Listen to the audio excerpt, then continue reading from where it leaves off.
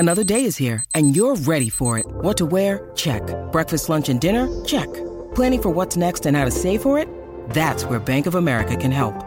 For your financial to-dos, Bank of America has experts ready to help get you closer to your goals. Get started at one of our local financial centers or 24/7 in our mobile banking app. Find a location near you at bankofamerica.com/talktous. What would you like the power to do? Mobile banking requires downloading the app and is only available for select devices. Message and data rates may apply. Bank of America N.A., member FDIC. Welcome into Outkick the Show. I am your fearless leader, Clay Travis. I hope all of you are having fantastic Thursdays, wherever you may be across this great country or this great land. We have got a lot to dive into. We are 2 days away from the NFL Divisional Round playoffs. Did you know there are only 7 games remaining in the NFL season? 4 of them this weekend, AFC and NFC Championship game next weekend. And then we just have the Super Bowl.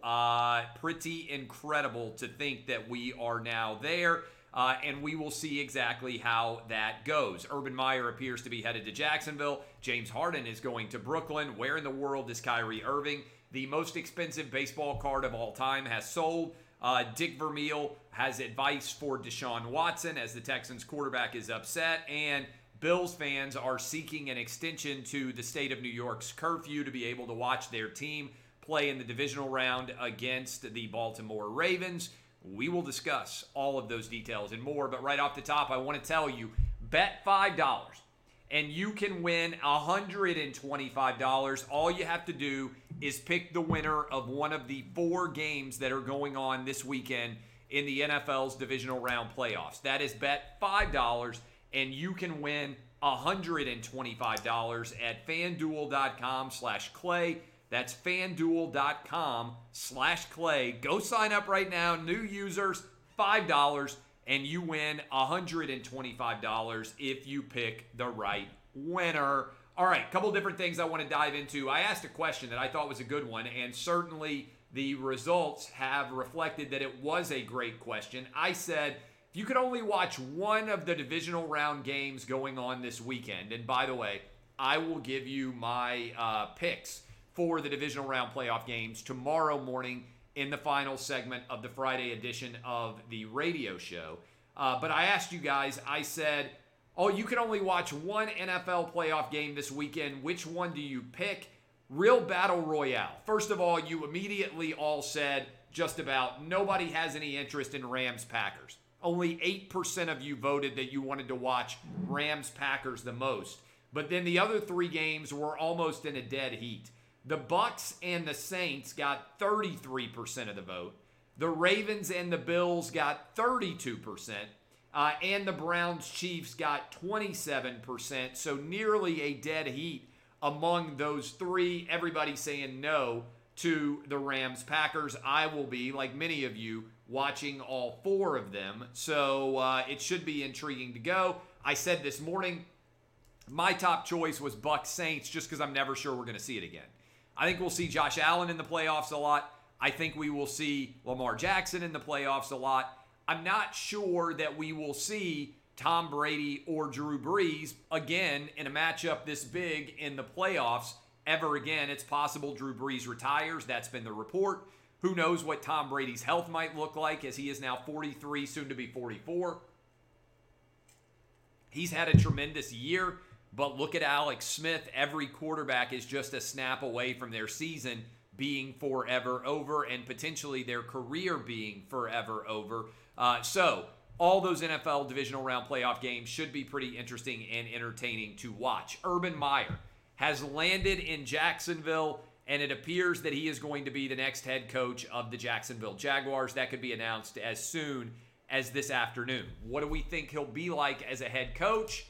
I think it depends on his assistant coaches, because as he has aged, Urban Meyer has become less involved in terms of the day-to-day play calling and management of what goes on with his team, and more of a guy who analyzes the overall culture of his team and is involved in high-level recruiting.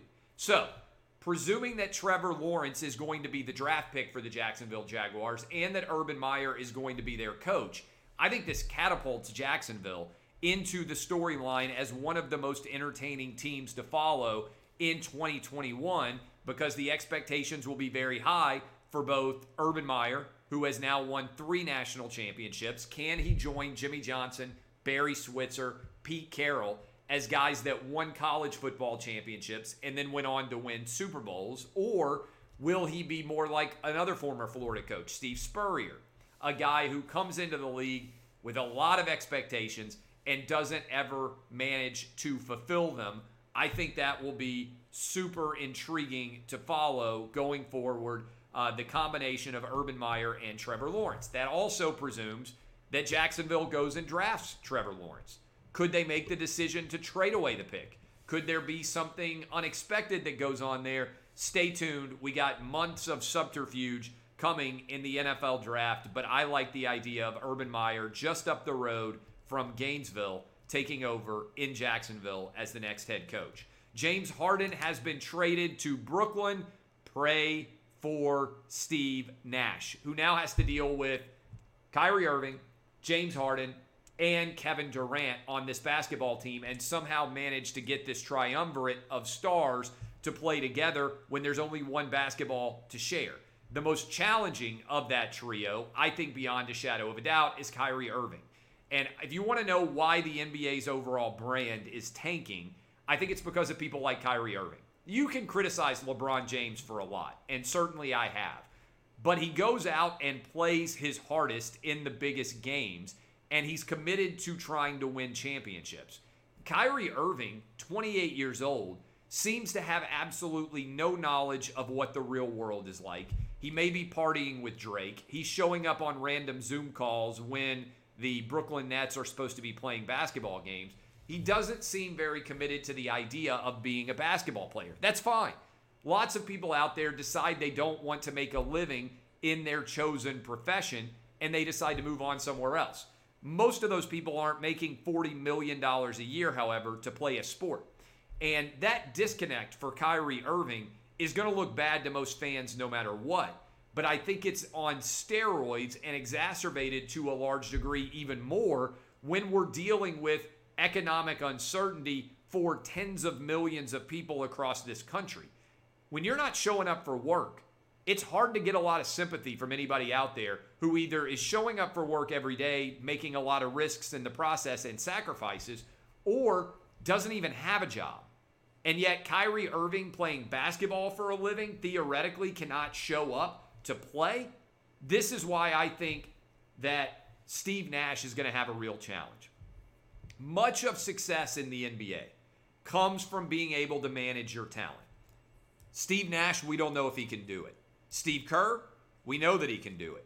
Phil Jackson, we know that he can do it. Even Eric Spoelstra, we know that he can do it. Most NBA coaches struggle to get along with their superstars because the superstar has far more power than the coach and, frankly, than the owner as well,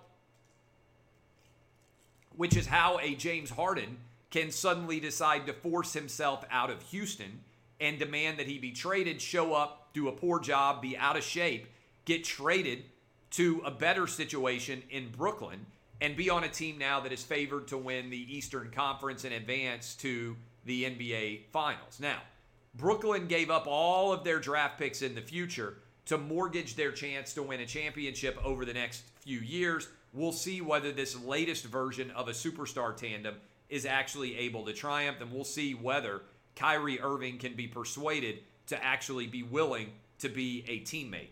I talked about how I can't wait to watch Ravens-Bills. There's a lot of people in New York who want to watch Ravens-Bills as well. The game kicks off at 8:15 Eastern on Saturday night, and the Bills fans requested that they be allowed to have a waiver so that bars and restaurants could stay open later than 10 p.m. so Bills fans could all watch the game in bars or restaurants and help keep those bars and restaurants open. Instead of allowing that to happen, the governor of New York, Andrew Cuomo, refused to allow bars and restaurants to stay open later than 10 p.m. So bars and restaurants in New York remain on the absolute edge, if they're still able to be open, of collapsing and closing with those small businesses at any point. And let me mention this as well. This is a ridiculous line to draw in the sand where at 11 p.m. you can't be open, but at 10 p.m. you can, at 9 p.m. you can. This doesn't make any sense. Most of the lockdowns and closure-related rules, when you actually unpack them, are completely nonsensical. I, of course, am on the side of the Bills Mafia. They should be able to stay out at bars and restaurants if they want and watch their favorite team play tonight. A couple of other thoughts. This is a great story. I believe this is the most expensive baseball card of all time. A 1952 Mickey Mantle Topps card. We wrote about it at Outkick. I would encourage you to go read it. Has sold for $5.2 million. One reason that 1952 card is so valuable is because Topps actually was not able to sell most of that set, and they dumped them in the ocean. The 1952 set, which features this Mickey Mantle card, which is sort of way up there alongside of the Honus Wagner card, if you're a baseball card collector, which I was back in the day, as one of the holy grail baseball cards, sold for $5.2 million, the Mickey Mantle Topps card, partly because your dad, your grandpa, they didn't save their baseball cards back in the day, and even if they did, a lot of those cards were never distributed, and according to an interesting story that we linked on Outkick, many of them were dumped at sea, which is a crazy story to follow. But as a baseball card junkie back in the day, the best card of my life will always be the 1989 Ken Griffey Jr. number 1 in the 1989 Upper Deck first ever set. If you're around my age, you remember Upper Deck came out and revitalized the baseball card industry with holograms on the back, with the greatest baseball cards of all time. I still remember how incredible those cards felt compared to Topps and Donruss and Fleer, which were all three of the competing entities back in the day. And Upper Deck had the incredible gumption to take a risk and make Ken Griffey Jr. the overall number 1 card in that set. And I still have that set. Still makes me smile today. You can probably see. It's valuable, nowhere near as valuable as we thought our baseball cards were going to be because a lot of us kept them. But again, that 1952 Mickey Mantle Topps card selling for $5.2 million.